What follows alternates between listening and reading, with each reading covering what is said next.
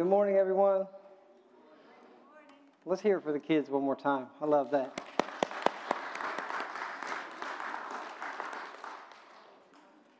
For those of you that don't know, my name is Phil Hahn. I have had the privilege of filling in for Pastor Greg for the last few weeks. And today we're going to wrap up our series, Jesus in Genesis. So over the past 5 weeks, we have been on a journey through the book of Genesis. The purpose of this series has been to use Scripture to make much of Jesus. That's been our goal since Father's Day, and today is not any different. Despite the fact that the name Jesus never shows up in the Old Testament anywhere, in any of the 39 books, He is in every single one of them. You've heard me say, and many preachers have got up and given you a list of the things that Jesus is in each one of the books. I'm not going to go and do that today, but He is in every book. But as I've said many times, I love the book of Genesis. It's the book of beginnings. It's where we get our foundation. The second person of the Trinity, Jesus Christ, is found over and over again in the book of Genesis. Yet His name isn't there.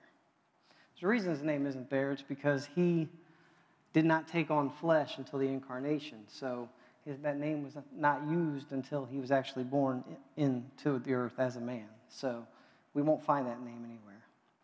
But He is there in several ways, and each of those ways are 100% verified in various other places in Scripture. All right, Jimmy, you messing with me? I'm using a different mic today, guys, so if it scratches, I'm sorry. So, being that He's found in other parts of Scripture that prove Him in Genesis, what is our one rule that we've learned over the past 5 weeks of how to interpret Scripture? Does anybody remember?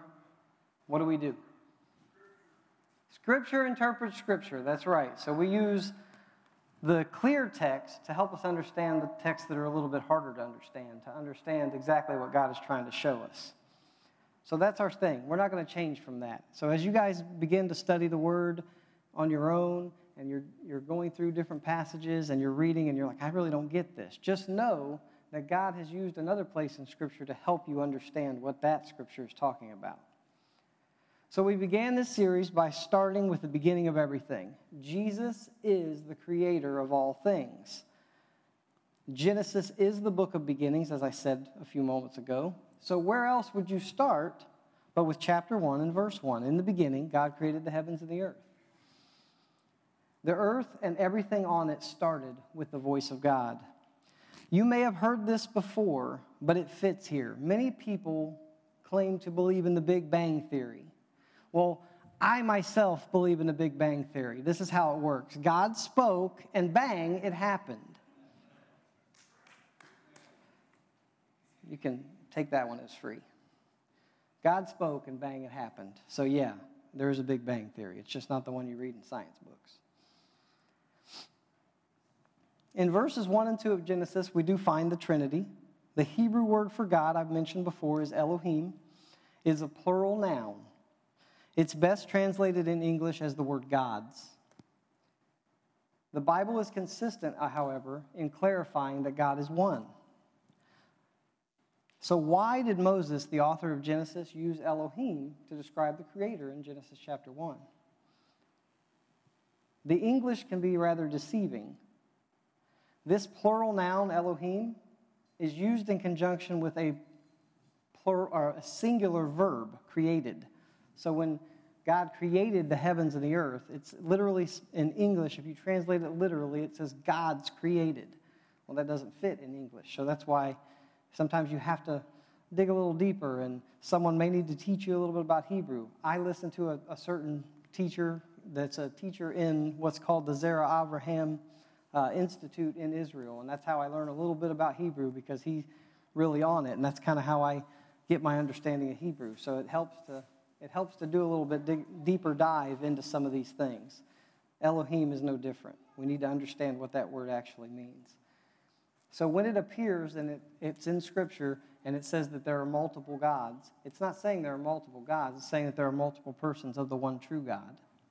Very important to note that, because that's where our foundation for our faith actually starts, is knowing who God is. And then verse 2 tells us that the Spirit of God was hovering over the waters as there was nothing going on yet. And that shows us that the Trinity is right there in the very beginning. So since Jesus is not mentioned by name in Genesis 1, how can we know that he's indeed the creator of all things? We use other passages. That's what we do. So we build doctrines off of strong, firm, clear understanding of the Word. And then we use other passages to build on that doctrine. So to build Jesus as creator, we can't just use Genesis 1. If we started there alone, we wouldn't have really much to go on, and I've said that before. So what we do is we go to the New Testament, and the New Testament opens with 4 books. They're called the Gospels. And in those books, those are eyewitnesses' account of Jesus' life and ministry. So the 4th book was written by the apostle that bears its name, John. Chapter 1 of John opens with a very familiar phrase. It says, "In the beginning." So John, wanting to show who Jesus is throughout his whole gospel, his focus was, in the beginning, God. So in the beginning was the Word, and the Word was with God, and the Word was God. That's John 1:1. So in Genesis, in the beginning, being spoken of is the creation of the heavens and the earth, and John, the beginning being spoken of, is God. So when we read in the beginning God created, you can just stop right at in the beginning God, because God is outside of time, space, and matter. He is the only thing that could actually create what we're on right now, because he's not part of this earth. He's outside of time, space, and matter, so he's able to create. But after John 1:1, it doesn't stop. It says, "Through him all things were made. Without him nothing was made that has been made. In him was life, and that life was the light of men." Verse 14 of John 1 says, "The Word became flesh and made his dwelling among us." This Word that John speaks of is none other than Jesus Christ himself, the sinless Son of God. That Word was not a created Word. He created everything. He's always existed and will never cease to exist. Jesus is the creator of the heavens and the earth. In week 2, we learn that Jesus is the seed of promise that is prophesied in Genesis 3:15. Satan comes on the scene in Genesis chapter 3, and he tries to turn everything on its head. And of course, he seduces Eve, and what does she do? She eats from the tree of the knowledge of good and evil. Now, thanks to her, everybody, thanks Eve, every human being is born with a sin nature, separated from a holy God. But God does love those he created. So, to solve the problem of sin, he had a plan for redemption. He cursed the serpent, and he told Satan exactly what would happen to him. He'd crawl around on his belly and eat the dust of the earth. And by crawling on his belly and eating dust, he's eating death, because that dust had no life until God breathed the life into Adam, as we talked about in week 2. God said that he would put enmity, or a wedge, between Satan and the woman, between his seed and hers, which then makes me ask the question, what is the seed it's talking about? Women don't have seed. We talked about how, apart from a man, there's no way a woman's going to have a baby. She does all the work, but we had to play a little part. So she can't have a seed, but that doesn't stop God. The woman would have a seed, and that seed would come from God the Holy Spirit. The Holy Spirit came upon the Virgin Mary. She conceived a child. In Matthew chapter 1, we find the genealogy that tells us the story from Abraham to Jesus, how that line, that seed of promise, was never taken away. All throughout the Old Testament, you see these different people groups that the Israelites are supposed to take over or that attack the Israelites. The whole purpose of that was that Satan was after the seed of promise. He wanted to destroy Israel. If you read the book of Esther, we talked about how Haman, who was his family line was supposed to be completely destroyed by the first king of Israel, Saul, and Saul failed. He refused to do what he was told to do by God. And of course, that later almost annihilates when the Israelites, when they're in captivity, and the king of Persia has to be faced with Esther, and she begs for mercy. And of course, she was just what they needed at such a time as that. So we see that ultimately the seed of promise comes through the line of Abraham, through the line of Judah, which is what we'll focus on today. And our penalty for sin has been paid for on the cross. In week 3, we learned from Genesis 14 that Jesus is truly our great high priest. We learned that Melchizedek was the king of Salem and the priest of God Most High. Melchizedek visited Abram after he had destroyed the 4-king alliance that had come against 5 other kings, and his nephew Lot had been taken captive. Of course, that's a good reason for you to go after somebody if they take one of your family members, right? I don't know how many of us wouldn't want to step up and make that sacrifice. And Abram did. He meets Melchizedek. Of course, Melchizedek tells him, he blesses him. And the thing we need to understand about Melchizedek is he is a priest of God Most High. However, he's not an Aaronic priest. We talked about the difference between the Aaronic priesthood and the Melchizedek priesthood. An Aaronic priesthood, that priest, they would make sacrifices all day long in the tabernacle, and then when the temple was built, they would make those sacrifices in the temple. Guys, imagine if you're in the temple and you're the priest that has to serve for that day, and you're having to do all these sacrifices. Do you think your wife wants to see you at the end of the day? That's probably pretty gross. I'm just saying.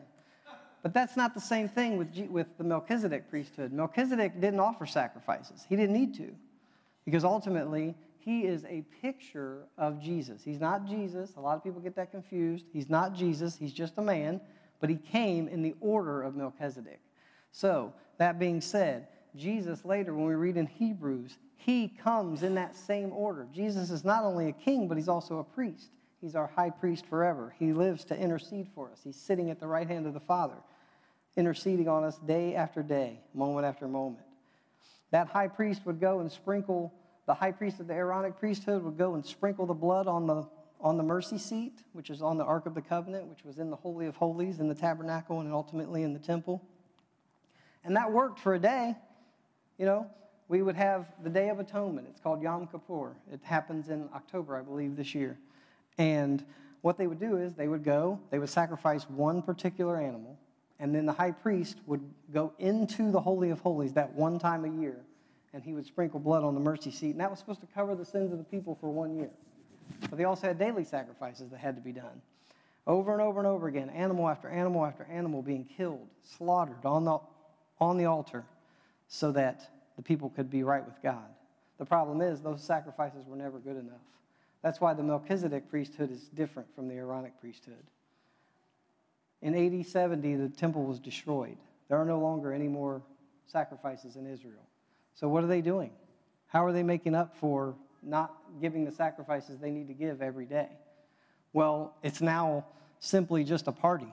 They just have a celebration on Yom Kippur, and they do various religious activities that are supposed to live up to the sacrifices that they were supposed to be doing. The problem is we don't need that sacrifice anymore, because Jesus is our great high priest. He made that sacrifice for us. We don't have to take animals and have them slaughtered, because our Lamb of God has been slaughtered for us. So we don't need a high priest. We have the high priest in the order of Melchizedek, and that's Jesus. And then last week, we learned that Jesus appeared in the Old Testament in a pre-incarnate bodily form as the angel of the Lord. He brought messages to Old Testament saints to proclaim future events and give commands on what these individuals were to do.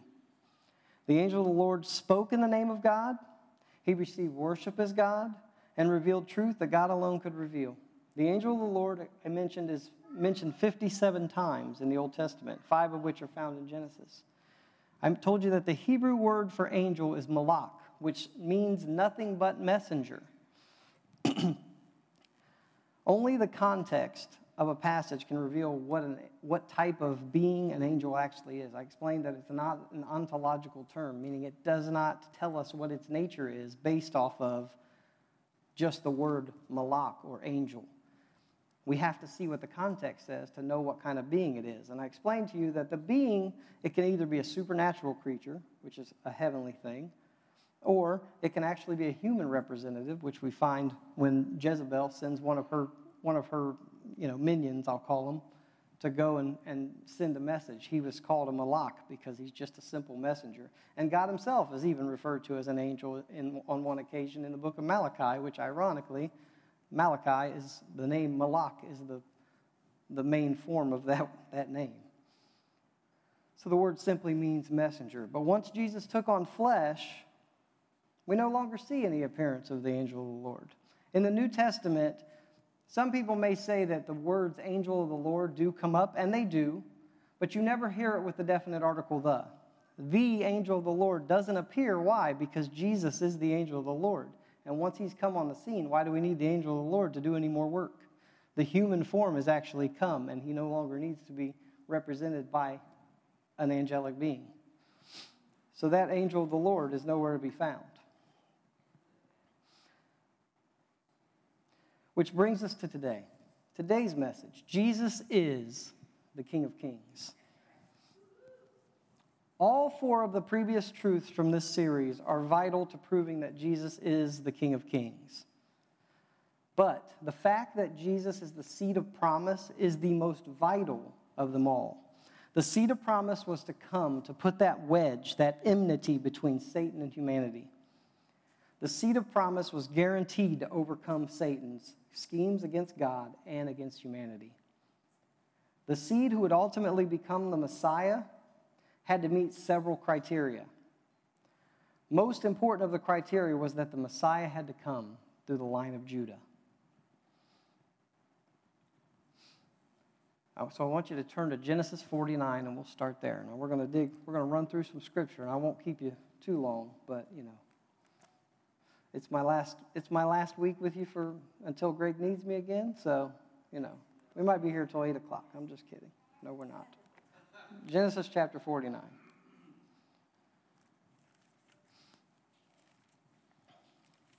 In this chapter, the patriarch Jacob, who was later named Israel by God, gathers his sons, his 12 sons, to bless them and then to prophesy over them about future coming events. In verses 1 through 7, we find out about the first three sons. The oldest son, Reuben, his brother Simeon, and his brother Levi. Now these three, in most cultures, the firstborn son means something great. But these knuckleheads decided that they would forfeit their right as their first, second, and thirdborn son. In Genesis chapter 34, we find a story about the only daughter of Jacob, Israel. His daughter's name is Dinah. It looks like Dinah, but it's Dinah. And Dinah was actually captured. She was taken captive and she was raped by a guy named Shechem. And Shechem decided after he raped her, he fell in love with her, so he wanted to marry her. And the two knucklehead brothers, Simeon and Levi, they're really angry, and we find that in this first few verses of chapter 49. They were really angry, and this is their sister. They wanted to avenge what happened to her. And keep in mind, she didn't come home after she got raped. They kept her. They didn't give her back. So they were not happy about the situation. So they took it upon themselves to say, you know what, we got an idea. We'll intermarry with you, and you can have our daughters, we can have your daughters, and we'll put all of our resources together, and we'll just have we'll live together here in this land. But this was all a ploy. So their idea was, this is how we'll know that you're going to live like us. This is what they told the people in Shechem. And ultimately they said, if you get circumcised, we'll know that you're going to live with us, and we'll be able to intermarry and interact together. But that's right, Jimmy, they got him. Because, of course, what happened? On the third day, keep that in mind, on the third day, when they were still in great pain from these circumcisions, because every one of these boneheaded guys thought this was a good idea, Simeon and Levi go into the town, and they kill every male that lived there. And they took the plunder. They took all the spoils. They took everything they had. So this really didn't sit well with their father Jacob. Jacob said, you've made my name a stench to these people. And he was afraid that they would bring trouble on them. So they forfeited, even though they're the second and third, they forfeited their position in the family line. But even worse, the oldest brother Reuben. In chapter 35 of Genesis, he decides that he wants to make a mockery of his father. So he goes and lies with essentially his stepmother, Bilhah. and he defiles the bed of Jacob by being with one of his wives. So he forfeits his right as the firstborn son. That brings us to Judah, the fourth son. And that's where I'm going to pick up the story. So Genesis 49, I'm going to begin in verse 8. Judah, your brothers will praise you. Your hand will be on the neck of your enemies. Your father's sons will bow down to you. You are a lion's cub, O Judah. You return from the prey, my son. Like a lion, he crouches and lies down, like a lioness who dares to rouse him. The scepter will not depart from Judah, nor the ruler's staff from between his feet, until he comes to whom it belongs, and the obedience of the nations is his. He will tether his donkey to a vine, his colt to the choicest branch. He will wash his garments in wine, his robes in the blood of grapes. His eyes will be darker than wine, his teeth whiter than milk. Unlike his brothers, Judah does not receive a rebuke. Israel speaks positively about Judah, and the text reveals to us that his brothers would bow down to him and praise him. Now, we don't actually see this in Genesis, because we don't get much about Judah in Genesis. In Genesis chapter 37, we have a shift from the story about Jacob and what happened with him and how he met his wives and how his children were born. And it shifts to Joseph, his 11th born son. Joseph is a picture of Jesus in the Old Testament. But we get a break. So all of Genesis from 37 to 50 is about Joseph. But in chapter 38, we get a little snippet about Judah. And we find out how Judah has two sons, two twin sons. And his twin sons are born to him to his actual daughter-in-law, because Judah was kind of a bonehead in a sense that he gave one of his sons to this girl in marriage. That son was evil in the eyes of the Lord. He gets killed. And then the next born son, what would happen is, the way it works in Hebrew culture is, if a guy has a wife, but he doesn't have any kids with her, he dies. The next son, his brother that's next in line, would then take her. They would have a baby, and that baby would carry the name of the first son. Well, the second son, he did something really awful. I'm not even going to go into it. And it was evil in the eyes of the Lord, and God put him to death. So then the third son that Judah had was much younger than the other two. So he said, when he gets old enough, he'll take you to be his wife, and he'll give you, a child through him. Well, of course, Judah, the son's really young. He's scared to death. Like, this lady's already got two of my kids killed. He thinks she's the widow maker. So he waits, and he has no intention of sending his third son to be with her. So she lives essentially in mourning. She goes home to her family. She lives in mourning. And time goes by, but ultimately Judah decides, I'm going to go hang out with my friends. And he goes by, and he actually sees her. She dresses up. She hears he's coming. She dresses herself up, takes off her mourning clothes, and she veils her face. And he thinks she's a prostitute. So he hires her. And she says, what will you give me? Well, he gives her three things. And those three things, he's supposed to bring her a goat, and then he'll get his three things back to prove who he was. Well, she's smarter than him, so he sends a servant to go back, and she's already changed back into her mourning clothes. She's waiting to see what happens. The guy comes, his servant, Judah's servant, and the guy's like, I couldn't find anybody. Where is this girl? They're like, there's no prostitute here. We don't know what you're talking about. So he goes back to Judah. Judah says, oh, well, I guess I'm good to go. Well, turns out, no, you're not, because guess what? Now his daughter-in-law is pregnant. She's pregnant, and they want to stone her because she's pregnant, because she's not married to anybody. So how did she get pregnant? She had to do it out of wedlock. She had to commit adultery. So they want to stone her. Judah says, well, by all means, stone her. Why? Because it would cover him, right? He gets there, and she tells them, the man who owns these things is the one who I'm pregnant by. Judah's got, right? Here's what happens. She gets pregnant. Judah takes her into his house after getting caught, and she has the twins. When those twins are born, the seed of promise continues on. That's the whole purpose of Genesis 38, stuck right in the middle of 37 and 39 through 50. So Judah gets this little piece. So that tells us why Judah continues the seed of promise.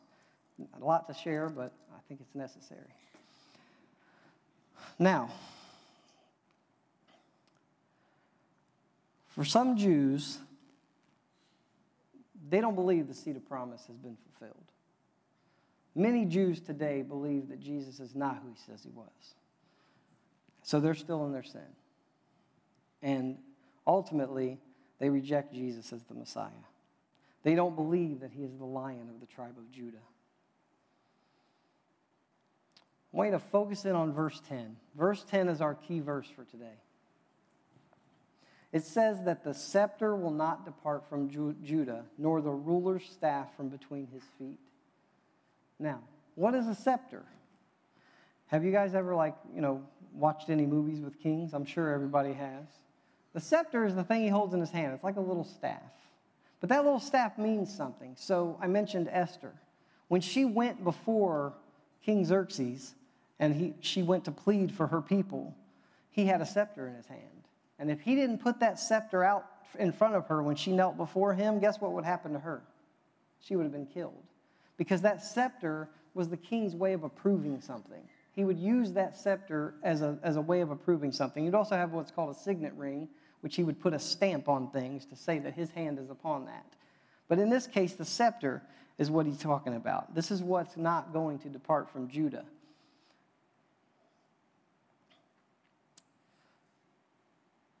Now, after that part about the scepter, the second half of the verse 10 is a messianic prophecy. Some translations, that even the one I read, the NIV, reads, until he comes. But in the Hebrew language, it's until Shiloh comes. Shiloh is a name for heavenly peace. The Messiah came to bring heavenly peace. Jesus came that we would have peace with God. He is, in Isaiah, the Prince of Peace. Jesus came to die for our sins, come back to life on the third day, that we would have peace with God. Now, how can we know that this prophecy about the tribe of Judah is actually about Jesus? Well, we need help from other Scripture. That's what I've been pouring in. Hopefully, by the end of today, everybody knows that Scripture interprets Scripture, and that you'll be able to understand Scripture based off of what the rest of the Bible says. So, in 1 Samuel, the people of Israel demand that Samuel should give them a king. And God is, of course, offended by this because to him, he's their king. But they plead, and God says, okay, give them what they asked for. This king will oppress them, but give them what they asked for. They want to be like all the other nations. They want to reject me as king. This is God. I'll give them a king. So he sends him to the tribe of Benjamin. And he finds a handsome man, a head taller than everybody else. And he's hiding. He realizes that Samuel, the prophet, is coming to see him. He hides, but they find him. And Saul is made king of the tribe of Benjamin. Now, if kings are supposed to come from Judah, we got a little bit of a problem, don't we? Because God's first choice as king of Israel was from the tribe of Benjamin. So how on earth will this continue? How will the seed of promise come through? How will we have that kingly line restored?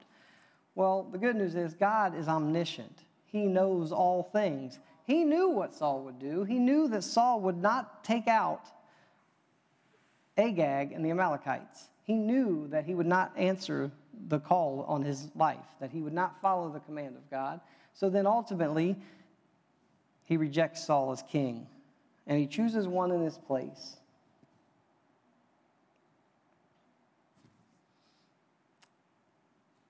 He takes a little farmer named Jesse, and he sends Samuel to Jesse. And of course, Samuel's a little scared because when God says to go here, he's like, whoa, if I go here and I anoint somebody else, Saul's going to take off my head. And God says he's going to protect him. He sends Samuel on his way. Samuel follows because Samuel, as a prophet of God, never said no. He always went. He's a good example for us. When God says it, you do it. So he gets to where he's going to find Jesse and to get to see his sons. And Jesse says, yeah, I've got 7 sons, and well, bring them all here. Let me consecrate them, pray over them, anoint them, and then let me bring them, and we'll have a feast, and then, I'll tell you what I'm here for. So Samuel gets ready, and Jesse brings his 7 sons, and the first son is just awesome, the oldest son. Samuel's like, that's got to be the guy. And God says, don't look at the outward appearance of man. Look at what I look at. I look at the heart. So he says, this is not the one. So the second son comes. Is this the one? No. Third son, is this the one? No. All the way down to the seventh son. Is this the one? No. Why am I here? Samuel's freaking out because he doesn't understand. God sent him to get one of Jesse's sons. He says to Jesse, do you have another son? Yeah, the youngest, but he's out tending the sheep. Go and get him, Samuel says, and then we will worship. Brings David, and God says, that's the one. That's the one that is going to be the king that takes over for Saul. That's the one that the seed of promise is going to come through. That's the one. Anoint him as king over Israel. 2 Samuel, I'll flip there. You can turn if you'd like to. In 2 Samuel chapter 7, this is what it says. I'm reading in the latter half of verse 11. The Lord declares to you that the Lord himself will establish a house for you. He's speaking of David. When your days are over and you rest with your fathers, I will raise up your offspring to succeed you, who will come from your own body, and I will establish his kingdom. He is the one who will build a house for my name, and I will establish the throne of his kingdom forever. I will be his father, and he will be my son. When he does wrong, I will punish him. Skipping down, verse 15, but my love will never be taken away from him as I took it away from Saul, whom I removed from before you. Your house, this is verse 16, your house and your kingdom will endure forever before me. Your throne will be established forever. King David is the king of all kings that we look to before Jesus came on the scene. King David, it says, was a man after God's own heart. King David lived for God. Now, he had some rough times. He was not a very good dad. He wasn't the best husband because he had a lot of wives. But he was a man after God's own heart. When David messed up, when he sinned, you'll find all throughout the Psalms that David knew, he recognized his sin. And you know what he did? Every time, he fell on his face before God. When he took Bathsheba, who was a married woman, and he took her as his wife while her husband was still around, he then kills her husband and has him killed in battle. But then, when he's confronted about his sin, do you know what he does? Psalm 51, he falls before God on his knees, face down to the ground, because David understood that apart from a Savior, he was nothing. He knew that the only way that he could live is to live for God and not against him. And God says here that his kingdom is going to endure forever, and that he'll have a son, and that son will sit on his throne. That son, of course, we find out is Solomon, the wisest person to ever live apart from Jesus. And Solomon would reign in place of David, and he would be a good king, but ultimately he would be led astray because he would have 700 wives and 300 concubines, 1,000 women. Who has time for that? I'm glad I got blessed with a good one. So anybody else, guys? Good wife? All right, let's go. His kingdom would endure forever. This simply means that the final ruler is going to be from the line of the tribe of Judah. In Psalm 89, I told you I'm going to be bouncing around, so you got to stick with me. We good? Everybody good? Oh, man, that was weak. Psalm 89. This is what it says. If I can get to it. My Bible's falling apart, guys. That's a good thing or a bad thing? Probably a good thing, right, Dennis? Verse 1, Psalm 89. I will sing of the Lord's great love forever. With my mouth I will make your faithfulness known through all generations. I will declare that your love stands firm forever, that you established your faithfulness in heaven itself. You said, I made a covenant with my chosen one. I have sworn to David my servant. I will establish your line forever and make your throne firm through all generations. And then skip down to verse 20, and this is what it says. I have found David my servant. With my sacred oil I have anointed him. My hand will sustain him. Surely my arm will strengthen him. No enemy will subject him to tribute. No wicked man will oppress him. I will crush his foes before him and strike down his adversaries. My faithful love will be with him, and through my name his horn will be exalted. I will set his hand over the sea, his right hand over the rivers. He will call out to me, you are my Father, my God, my rock, and my Savior. I will also appoint him my firstborn, the most exalted of all kings of the earth. I will maintain my love to him forever, and my covenant with him will never fail. I will establish his line forever, his throne as long as the heavens endure. Once again, we're reminded of the covenant between God and David and his house. The scepter will not depart from Judah. The kingdom will endure forever. Verse 24 says that God's faithful love will be with him, and through his name, David's, his horn will be exalted. Who is this horn that would later be exalted? Horn here signifies a strong one. The strong one is none other than Jesus Christ, the sinless Son of God. In Matthew 9, 27 through 31, two blind men are standing by the wayside, and Jesus is coming through, and they scream out, "Have mercy on us, Son of David." Why do they call him Son of David? Because they know that the Son of David is the Messiah, God in the flesh, who could come and heal them of their afflictions. They understood that the Son of David was who the Messiah would be. They understood the prophecy that says that Judah, the scepter will never depart from Judah, and that the line of David will be the kingly line that the Messiah comes through. So that's what they call him out to be. And of course, Jesus responds in kind, and he says, "What do you want me to do for you?" "We want to see." And he heals them. And they see, and their eyes are opened, and they can see the face of the Messiah. He healed them because of their faith. In Christ, God's plans never fail. His plans are true, and they always come to pass. His throne is established forever in Christ. This is why the Bible says that when Jesus ascended into heaven, he sat down at the right hand of the Father. In the Old Testament, the priests that we talked about, they stood all day long. They never stopped sacrificing animals all day long. Until the end of the day, when the sacrifices were all given, that time alone was when the priests were able to finally sit down and wash the blood off of their hands and their body. And that could never be enough. They were always on their feet. But when Jesus ascended to heaven, he sat down at the right hand of the Father to show us that it is finished. When he was on the cross, that was one of his statements. It is finished. Why? Because there was no more sacrifice needed. He was the sacrifice that was needed, and that's all there is to it. This sitting down signifies that his work was finished after the cross, resurrection, and ascension. Now, once again, we established in week 2 that Jesus is definitely this seed of promise that was going to ultimately come to save the world. Jesus is fully God and fully man.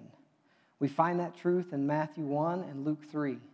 Jesus is a direct descendant of Judah. That's the whole point of reading that long genealogy of really hard names. You guys remember that? He is the King of Kings. Turn to Revelation chapter 5 if you do have a Bible with you.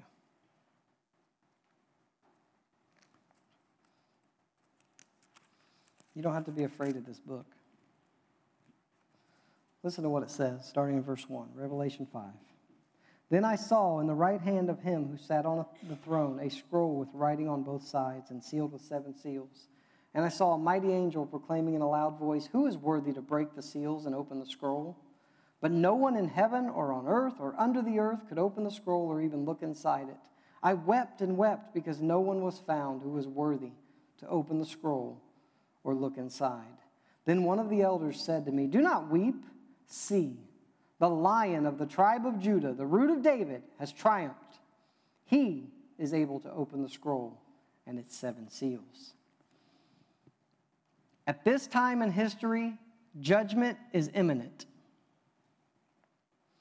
Who is the only one worthy to break the seals. When the Lamb breaks that first seal, judgment will fall. And why is this Lamb worthy to open that seal? Verse 9 says that Jesus bought men with his blood. He shed his blood for the sake of those he loved. And what do we know from John 3? That Jesus died. God so loved the world. John chapter 3, verse 16. That he gave his one and only Son, that whoever believes in him will not perish but have eternal life. Now, why does any of this matter in the grand scheme of things? We've been going through all this, and I've been pouring into you what the Scripture says about who Jesus is, all leading up to this. Why does it even matter? What will this knowledge do for us? This is what it does for us. Jesus Christ has overcome. He has overcome the world. He has overcome sin and death. He has overcome everything that is wrong in our life. And we may be experiencing the worst possible things in life right now. Cancer, loss of loved ones, job loss, broken relationships, fear of the unknown. But keep in mind, Jesus has overcome all of that by the power of his blood. He's exactly who he says he is. He is the creator of the heavens and the earth. Through him all things were made. Without him nothing was made that has been made. Jesus is that seed of promise that came to overcome sin and death. He put enmity, tension between the woman, between humanity and Satan. Jesus is our great high priest. In the order of Melchizedek, he intercedes on our behalf. When we don't know what to pray, the Holy Spirit prays for us. When we don't know what to say to God, all we have to do is fall on our face, and the Holy Spirit will intercede for us. That's why Jesus sits at the right hand of the Father, because it is finished. Jesus is the head of a better and more superior priesthood. One that doesn't have to offer sacrifices of animals every day, day in and day out. His sacrifice was enough. His sacrifice ended all sacrifice. The only sacrifice that's due today is ours to him. That's all that's left to sacrifice. We sacrifice us for the sake of him. So we live for him because he saved us. We love because he first loved us. Jesus is the angel of the Lord. He's God in the flesh. He showed the people in the Old Testament that God is definitely one God who's revealed in three persons. And finally, above all else, Jesus is the King of Kings. Turn to Revelation chapter 19. And let's let the Word of God tell us who Jesus really is. Verse 11, Revelation 19. I saw heaven standing open, and there before me was a white horse, whose rider is called Faithful and True. With justice he judges and makes war. His eyes are like blazing fire, and on his head are many crowns. He has a name written on him that no one knows but he himself. He is dressed in a robe dipped in blood, and his name is the Word of God. The armies of heaven were following him, riding on white horses and dressed in fine linen, white and clean. Out of his mouth comes a sharp sword, with which to strike down the nations. He will rule them with an iron what? Scepter. He treads the winepress of the fury of the wrath of God Almighty. On his robe and on his thigh he has this name written, King of Kings and Lord of Lords. And I saw an angel standing in the sun, who cried in a loud voice to all the birds flying in midair, Come, gather together for the great supper of God, so that you may eat the flesh of kings, generals, and mighty men, of horses and their riders, and the flesh of all people, free and slave, small and great. Jesus is coming on a white horse. He is called Faithful and True. He is the judge of all things, and his name is the Word of God. He wields a sword with which he will strike down the nations. Verse 15 says that he will rule them with an iron scepter. Why? Because the scepter will not depart from Judah. Genesis 49 is that prophecy that says that the King of Kings is going to come through Judah, and he's going to reign forever, victorious. Verse 16, on his robe and on his thigh he has that name written. What's that name? King of Kings and Lord of Lords. When we hear that phrase, it sounds real nice, but I want you to think about that. All the kings of the earth bow down at the feet of Jesus, now and forever. Lord of Lords. When a nobleman is found, say in England, when you would walk up to him, you would refer to him as Lord. And we've talked about what Lord is in the Bible. When you see all the caps, it's Yahweh. It's the covenant name of God. But the other Lord, with all lowercase, that's just a way of honoring somebody. Jesus is Lord, Yahweh, over all lords. He is the King of Kings and the Lord of Lords. No one is as high or exalted as Jesus Christ, the sinless Son of God. Jesus is the eternal Son of God. He is the Prince of Peace. He's wonderful. He's our counselor. He's our mighty God. When he met Jacob, he told him, I am God Almighty, El Shaddai.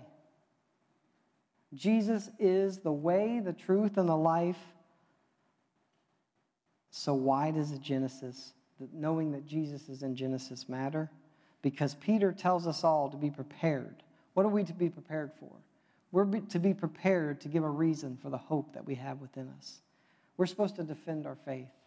We need to understand that Jesus didn't just come on the scene 2,000 years ago as a created being who came to do a certain thing for God. No, Jesus has existed before all things. Jesus is the creator of all things. Jesus is the reason that we live. Apart from Christ, there is no us. Apart from Christ, there's no reason to live, because all the family members that we love, all the things that we do, none of that, it's all filthy rags apart from Christ. God put us here for a purpose. You know, the kids sing about the King of Kings and that we're to bring glory to his name. That's why we need to recognize Jesus for who he is. That's why Genesis is so awesome, that God gave us all this understanding of who Jesus would be before he ever actually walked the earth.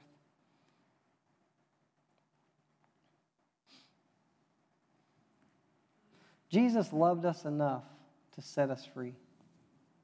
He loved us enough to set us free from the bondage of sin and slavery. He loved us enough to make us a new creation in him. He loved us enough to walk down the Via Dolorosa with a crossbeam on his back. After being beaten nearly to death, most men would have died just from the beating that he took. He walked to that cross, and he hung on that cross, and he died in our place. And he said, it is finished. There's nothing we can do to save ourselves. The only thing that's going to save us is the love of God. Jesus Christ paid the price. The Holy Spirit draws. So how can anyone leave knowing all that the Bible tells us about who Jesus is? How can you not stand in awe and wonder, why am I even here? And then when you have the answer there from the book, how can you walk out and not want to honor him with your life? How can anyone think that they're going to stand guiltless in the eyes of a holy God in his presence? We can't. That's why we need Jesus. That's why we need the King of Kings.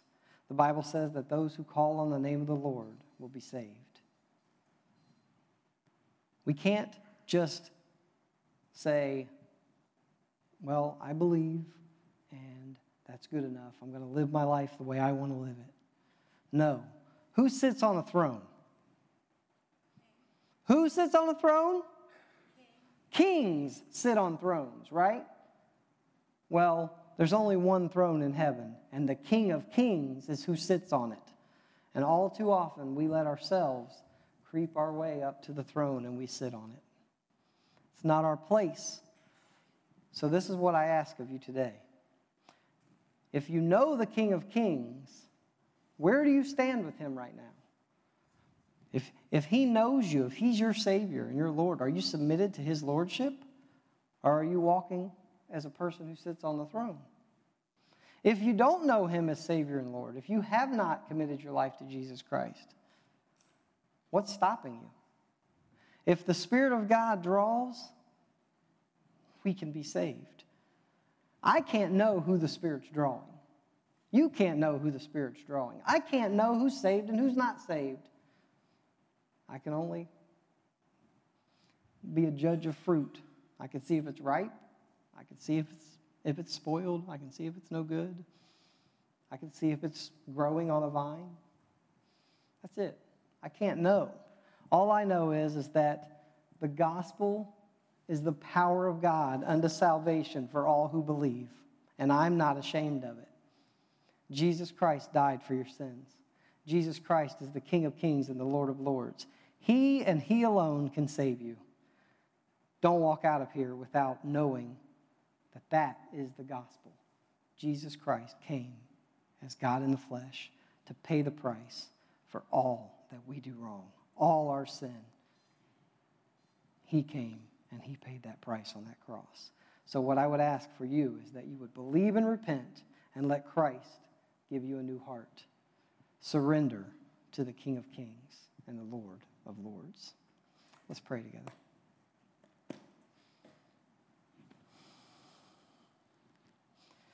Father, I'm humbled by your presence. I'm humbled knowing that I'm a wretched, wicked sinner who deserves hell.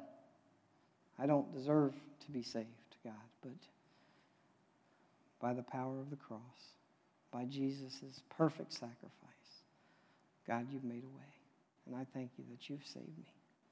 Lord, I pray for every person here in this room today. I pray, God, that you would let your Spirit do his work. Holy Spirit, come and just move in the hearts and the minds of those that are here. God, I pray that your gospel would just radiate through hearts today. Lord, we praise you. We thank you that you are the King of Kings and the Lord of Lords. Jesus, you have created all things. Nothing's been made that you didn't make. You have made a way for each one of us to be in a perfect relationship with you. Father, I pray that you would forgive us where we sin, that you would restore each one of us, that you would help us each one to surrender to you every day, every moment of every day, God, that we would live our lives for you and not for ourselves. Lord, forgive us for wanting to be in control. Forgive us for wanting to sit on the throne. God, we recognize you and you alone as the Lord of Lords, that throne belongs to you and you alone. Father, we don't want to sit on it. We want to be guided by you. We want your Spirit to be our guide. So, Lord, give us the peace that surpasses all human understanding right now. Father, help each person here to know the gospel and to respond in kind. And Father, be glorified by every change you've made today in each one of our hearts. God, we honor you and we love you. We praise you in Jesus' precious name, the King of Kings and the Lord of Lords. Amen. Okay, so there is no one here to sing, and you guys know I'm not going to sing. So that being said, I do want to offer just a few moments. I'll be down here. We don't have to have any music playing unless Caleb wants to play some. But I want to offer every person in this room the opportunity to come forward and to pray if you need anything, if you need to be prayed over, if you need to give your life to Christ. I'm up here. I'll be up here for a few. We're getting out kind of early because of having the kids, and that's a good thing. But I don't want you guys to leave here without making sure that whatever it is you need to turn over to God, whether it be praise or a need or anything, my prayer is that you would take care of it before you even walk out the door. Don't leave it undone. All right? I thank everybody for putting up with me for the last 5 weeks. Caleb's dad, Kent Spann, will be here for the next 2 weeks to lead us, and I'm excited to hear what he's got to share with us. And then who knows after that? I'm just glad to be able to serve Pastor Greg in any way I can and to serve our church. So may God be glorified by everything we do and say. So let's take a few moments, and if we need to pray, we'll pray, okay? And God bless everybody. You did great. Thank you, dear.